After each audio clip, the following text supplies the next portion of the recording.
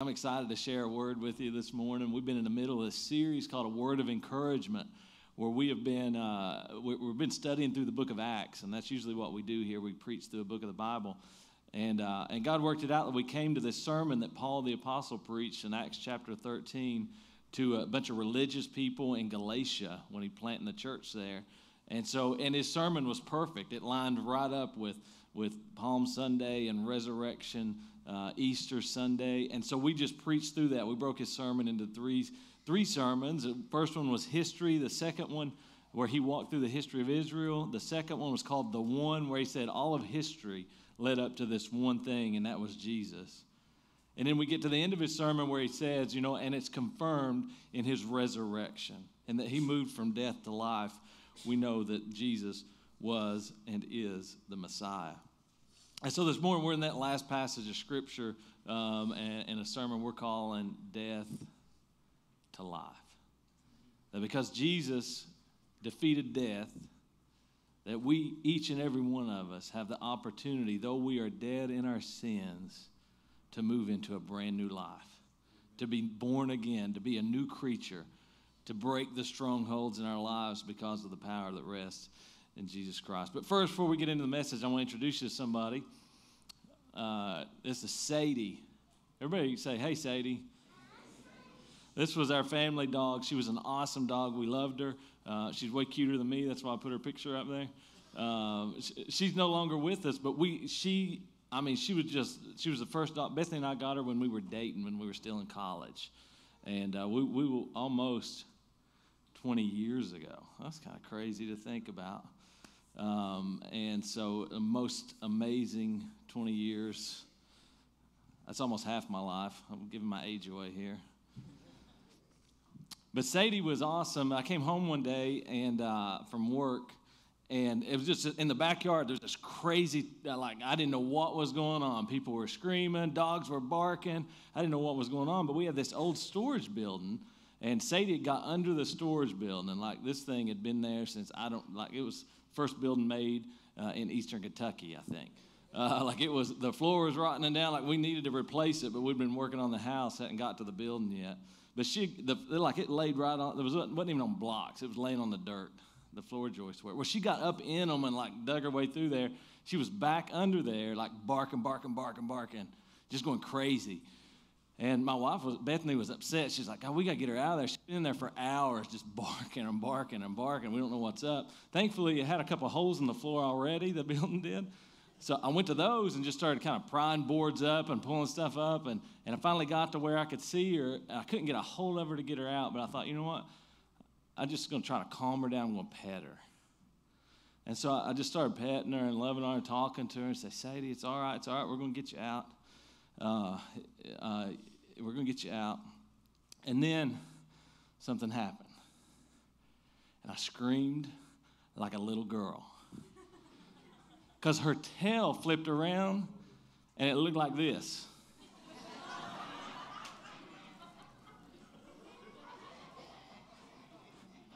And I thought it was going to be her furry tail, and then all of a sudden I'm looking through and wait, what is that? And there's this skinny, that look at that.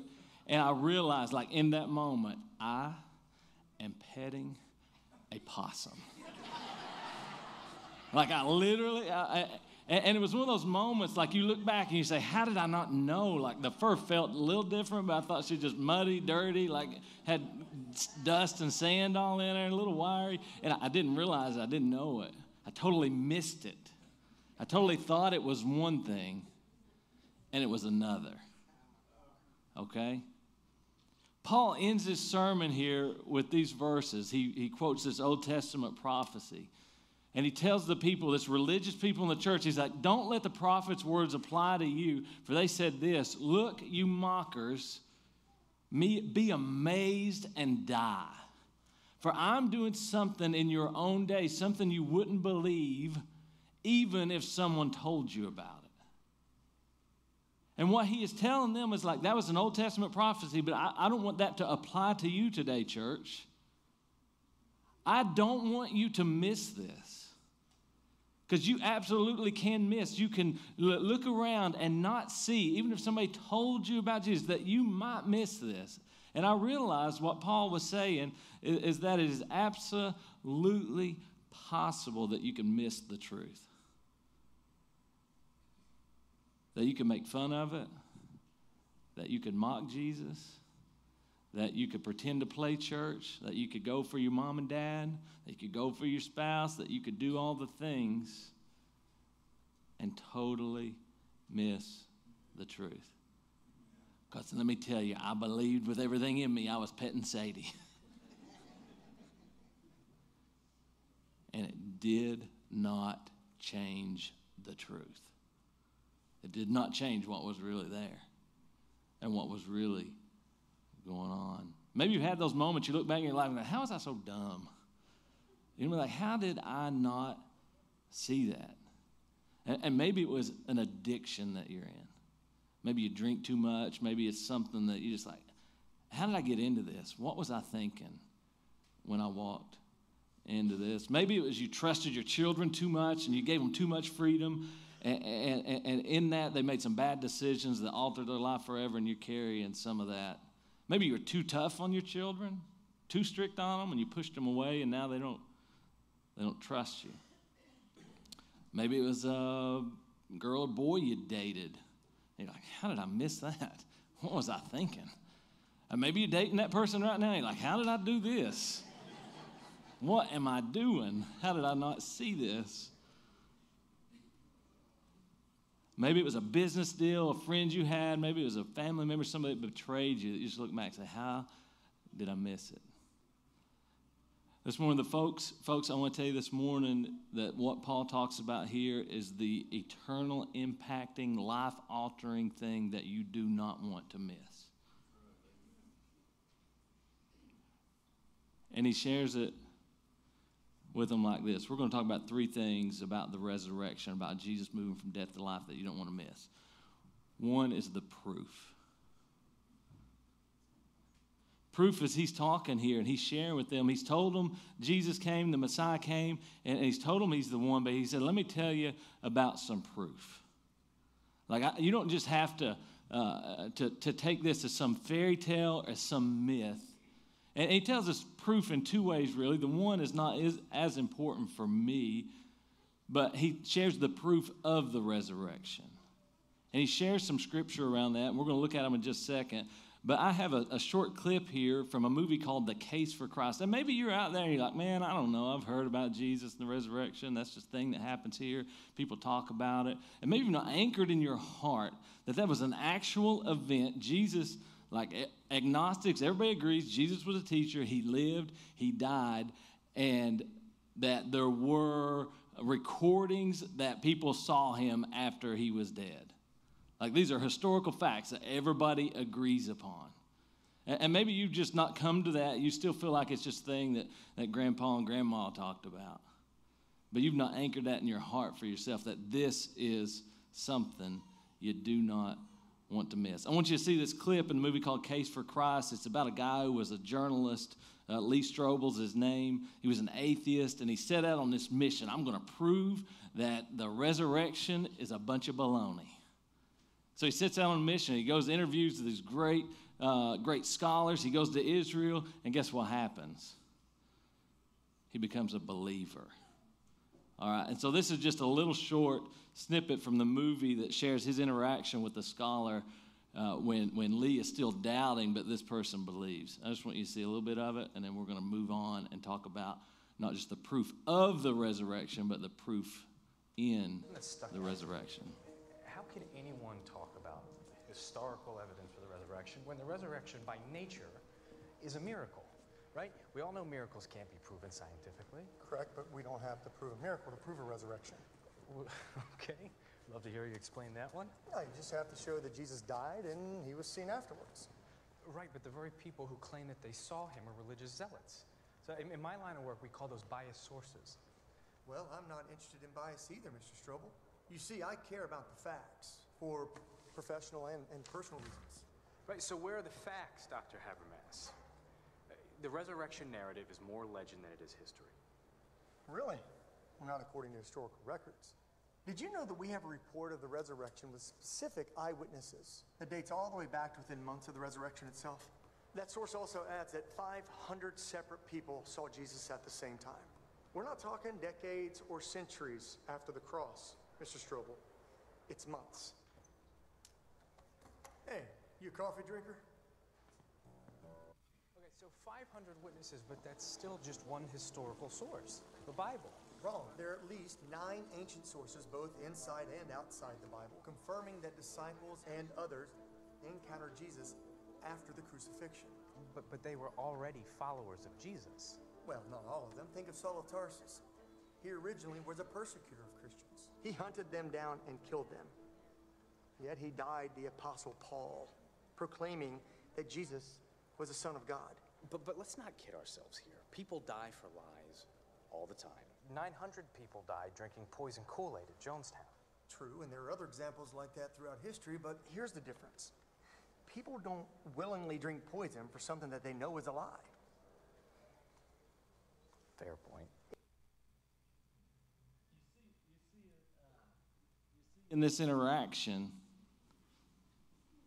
that you don't have to throw your mind into the gutter to believe and have faith in Jesus Christ. That you don't have to throw your intellect away. And Paul shares this here as we start in Acts chapter 13 and verse 29. It says, when they'd done all that the prophecies had said about him, they took him down from the cross and placed him in a tomb. It's the verse Chris was talking about earlier. That's what men did. They tried to stop the will of God. But God, Paul says, raised him from the dead. That's where we ended last week and where we start this week. And it says, and over a period of many days, he appeared to those who had gone with him from Galilee to Jerusalem. They are now his witnesses to the people of Israel. And now we are here to bring you this good news. The promise was made to our ancestors, and God has now fulfilled it for us, their descendants, by raising Jesus. Paul is saying this. You've probably seen it on Twitter. That's what he's saying to them. You've probably heard about what happened in Jerusalem. I'm telling you, I was there. I'm telling you, I met the people who saw him. The very people who had abandoned him, even Peter, who said, you know what, I thought he was the king. He died. I'm going fishing. And he goes back and he goes fishing. He said, I saw those people who with their own eyes saw Jesus Christ alive. Not only did they see him alive, they hung out with him. They ate. He showed up in the room with them, and he asked for something to eat. I mean, he was with them in body. He was resurrected.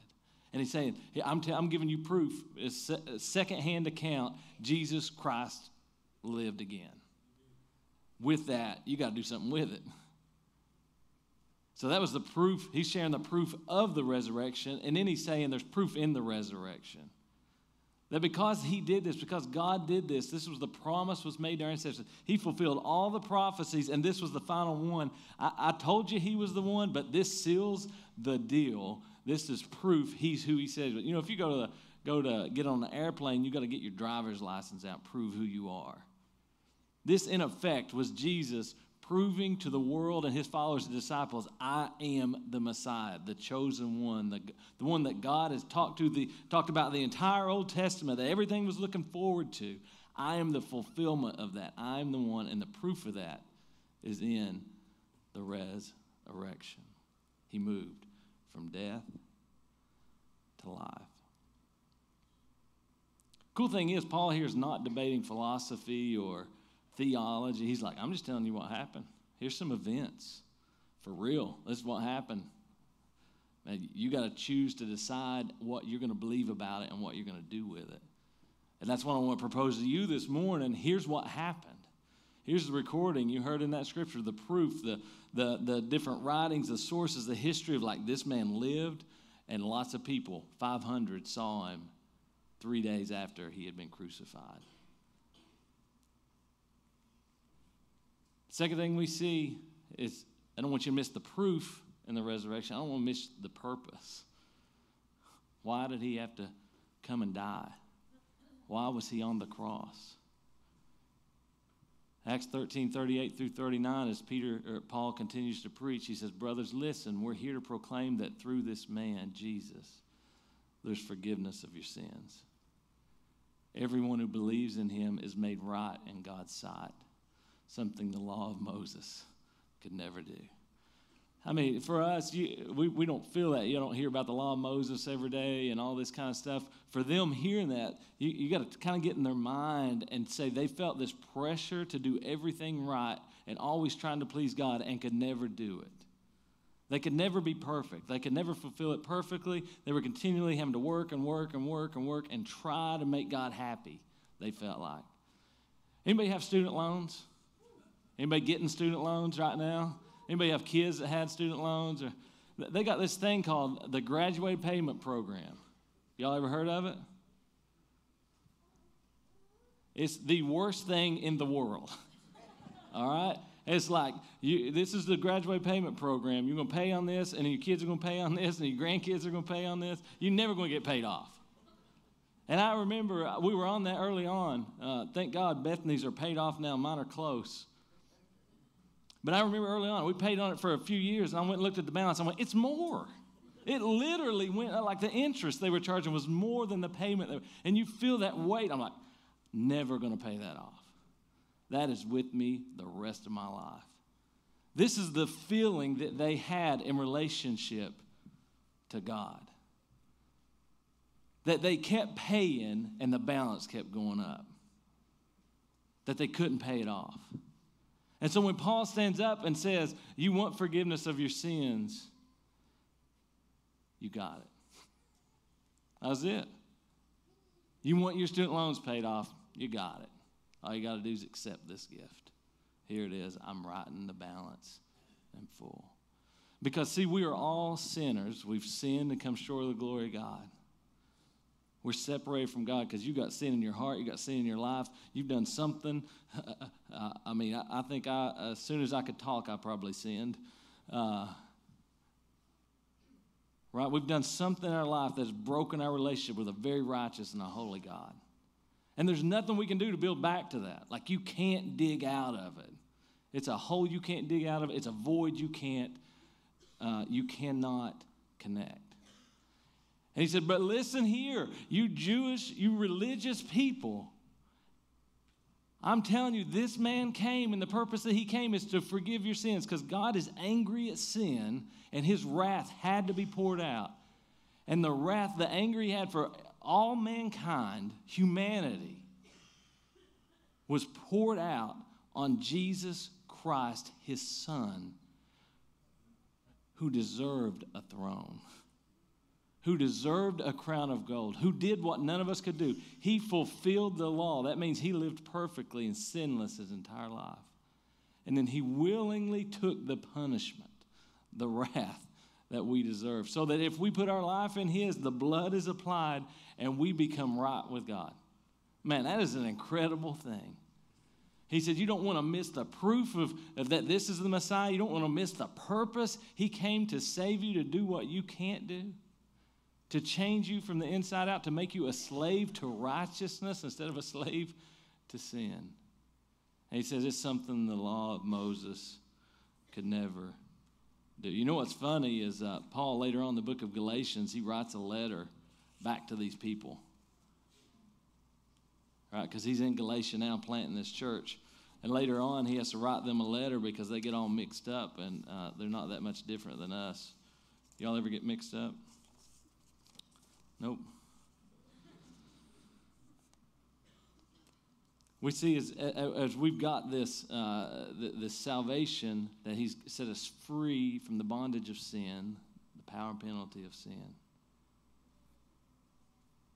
So he doesn't want us to miss the proof or the purpose. He also doesn't want us to miss the power. The power in this moment, this season that they're in, what that they are relying on. So he writes this letter to the Galatians later on in his life, and it's back to this church he's talking to now. And he says this, "O foolish Galatians, who has cast an evil spell on you? For the meaning of Jesus Christ's death was made as clear to you as if you had seen a picture of his death on the cross. Let me ask you this one question. Did you receive the Holy Spirit by obeying the law of Moses? Of course not. You received the Spirit because you believed the message you heard about Christ.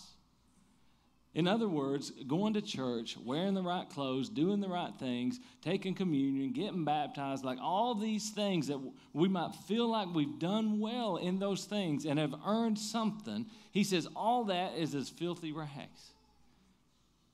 He said, you received your salvation when you professed faith in Jesus Christ and Jesus alone as your Lord and Savior. And his righteousness was bestowed upon you. And I thought about this last verse that after Paul finishes preaching, and he ends it with, you don't want to miss this, the verse I shared at the beginning, started with the end in mind. He started with that.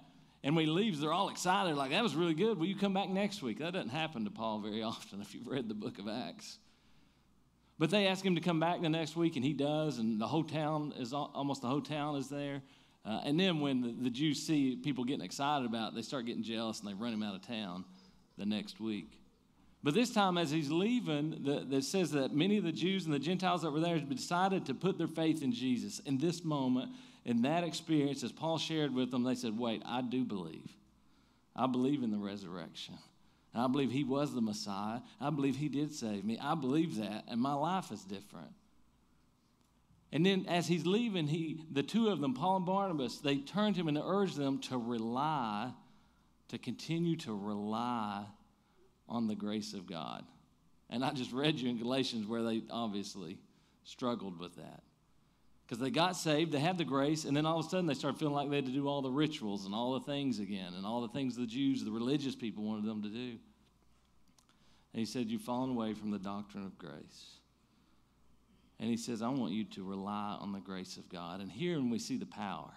What do you rely on? I got in our car this morning, hit the button, just had faith. I was relying that it was going to get me here. What do you rely on in life? And when he wrote this to them, I thought, what's the difference of that? What's he scared they're going to rely on? And the first thing that came to my mind was that God was powerful in the past. That they were excited. You ask them about any of the Old Testament people, Moses, Abraham, Daniel in the lion's den, Joseph, like they could tell you story after story what God did 5,000 years ago, 400 years ago, what God did. It was amazing. But now he's been gone 400 years. We're just trying to, they were discouraged. They were upset. And they thought God's power was all harnessed in these Old Testament stories. And Paul's telling them, oh, no. The miracles, the promises, the stories of old, those are powerful, but let those drive in you the truth of the reality that God just brought his son back to life. And there is power in that. He is as powerful today as he was then. Not only that, he's going to send his Holy Spirit and start the church and have this whole body of believers that are part of him that has the power to change the world. And so we might think, oh, that was a lot of power back then God had. Jesus did all these miracles. I'm telling you, the same power is here today. Same power is here today to raise you and me from death to life. Paul said we have the same resurrection power living inside of us. They relied on the law of Moses. And you might be like me and you begin to rely on yourself. And that's what they would do. They would rely on themselves to check all the boxes, dot all the I's, cross all the T's, do all the things that we're expected to do as good people. And you might even go a few weeks and be really good, like didn't miss church once. I didn't look at the wrong website on the computer. I've not drank any. I've not done this or not that. And you might start to get a little bit confident in yourself that I can do this. And you might start to rest on that confidence that you did, and then you slip up and you think, I messed up. And he's saying, don't rely on that. Don't rely on your self-ability to try to do good. Rely on the grace of God. Let me tell you what happens when you accept God's grace. You change. I'm not saying you never mess up again, but and you don't change out of fear of punishment. You change out of gratitude that God saved you when you didn't deserve it. Like you were so grateful, you just want to be more and more like Jesus. Like I want to be like him. He saved me. He came. He loved me. While I was a sinner, he died for me. I want to be like that. I want to be like him. I'm following him. I'm all in. I'm a Jesus follower. And so we don't want to miss the power, and we don't want to rely on the wrong things. I'll remind you again, Paul's not talking about philosophy or theology. He's talking about events, things that happened. We've shared a picture here of the last 2 weeks of this bridge that they're building at this place down in North Carolina where we go, and it connects this island. And we talked about how in the beginning, like God's history, he's the beginning and the end. And we looked at this, I looked at this construction, and they'd started on one end and started building across. They'd also started on the other end where it was going to connect. I was like, how do they know that? Like, that's just incredible. And God is the same way in his plan for mankind. He knows the beginning and he knows the end. And there was 3 words Jesus said when he was on the cross. He said, "It is finished." And so when I look back at this picture again, I start to see, I see us in this part on the right, where we're always trying to build our own way into heaven. And Jesus over here on the left, like, you got a bridge, brother. Why are you building? It's finished. The work is done. I've bridged the gap between mankind and my Father. Like, I took all your punishment that you deserved. All you have to do is accept it. All you have to do is rely on the grace of God. See, I believe Easter is not just a destination, it's a launching point.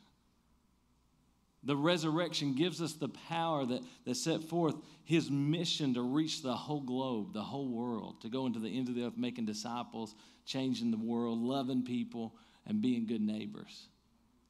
And so our heart here is that resurrection points to this one truth that I want to read to you from Ephesians chapter 2. It says, "But God is so rich in mercy, and he loved us so much, that even though we were dead because of our sins, he gave us life when he raised Christ from the dead. It's only by God's grace that you have been saved. God saved you by his grace when you believed, and you can't take credit for this. It is a gift from God. Salvation is not a reward for the good things we've done, so none of us can boast about it. For we are God's masterpiece. He created us anew in Christ Jesus so we can do good things he planned for us long ago." Do you hear that? He didn't just save you to get you comfortable. He's got good things planned for you to do. Good things planned for me to do. He wants to save you and invites you to be on mission with him, to reach the lost, the addicted, the abandoned, the lonely, the abused, the people. You know, remember the story of Jesus going all the way across the Sea of Galilee to get to that demoniac, the crazy guy who was living in the graveyard? See, I'd have been on a boat going the other way, trying to get away from him. And I'd probably been like, "Hey, Jesus, you don't want to go over there, man. That guy is crazy in the graveyard. Get out of here." And he's like, "That's why I'm in the boat. That's why I'm on the cross. It's for that guy. The guy that you want to run from, that you give up on. You see, the dead is hanging across. People try to put me in the grave, but God raised him from the dead. But God raised you from the dead if you've given your life to Christ. And God can raise you from the dead if you say, 'Man, I've never felt that. I don't know what you're talking about.' Like this thing beyond church, a relationship with someone who loves me and knows me, knew my sins before and knows them after, and yet died for me anyway and loves me anyway. I want to be a part of that. You absolutely can. Because you know how Jesus, the day before his death, you know what he was doing, right? You got one day to live. What are you doing? Disney World? Jesus on his knees, washing feet. Washing feet, bowed down, not before great men, but a bunch of ragtag fishermen from the head of nowhere. That's what Galilee was, Nazareth. Did anything good come from Nazareth? He's down on his knees, the king of the world who had every right. He could call a host of angels, do anything he wanted. He was on his knees washing their feet. Guys, one that was Judas that was going to betray him. One Peter that was going to deny him. The other 10 were going to abandon him when he was crucified. They were going to be scattered out. They were gone. And yet he's on his knees washing their feet. And that's my heart. That's our heart at this church, is to wash feet. Symbolically, to wash this community's feet as neighbors, to wash feet, to do the things that people don't even deserve. Not so we hope they change and get disappointed when they don't, but to be reminded that Jesus got on his knees, that Jesus went to the cross when I didn't deserve it, that he died for every single person in this room, and unfortunately, just like the group that Paul was talking to, there are some who will miss it. Or some will go your whole life and think you mocked Jesus, you thought it wasn't real, you thought it was this, you thought it was that, and you missed it. And that is exactly what Paul is saying. Our vision here is to help this community experience Jesus in real and relevant ways. We do that in lots of different ways. Next weekend is going to be a baseball field. We've seen people do it as individuals where they've blessed people with groceries, they've paid electric bills. You talk about real and relevant ways. We had a guy at the elementary school didn't have a car, and one of our members put together a team, and he showed up and got a car. You talk about Jesus in real and relevant ways, the proof of the gospel that we care for one another, that we take care of one another. And how easy is it? How easy is salvation? I think about, I don't think there's a better illustration than the cross, the thief on the cross.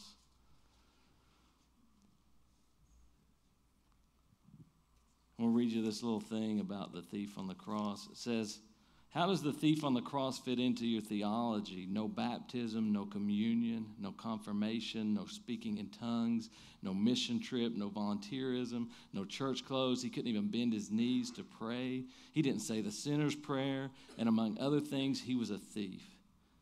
Jesus didn't take away his pain, heal his body, or smite the scoffers. Yet it was a thief who walked into heaven the same hour as Jesus simply by believing. Alistair Begg says it like this. I love this illustration. I want you to imagine it. The thief gets to heaven, and like, what are you doing here? Why do you think you can get in? And he just simply says, the man on the middle cross said I could come. Nothing he did. The man on the middle cross said you can come.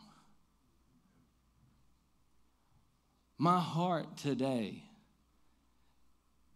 is that you don't go your whole life thinking you're petting Sadie and you're petting a possum. Are you with me?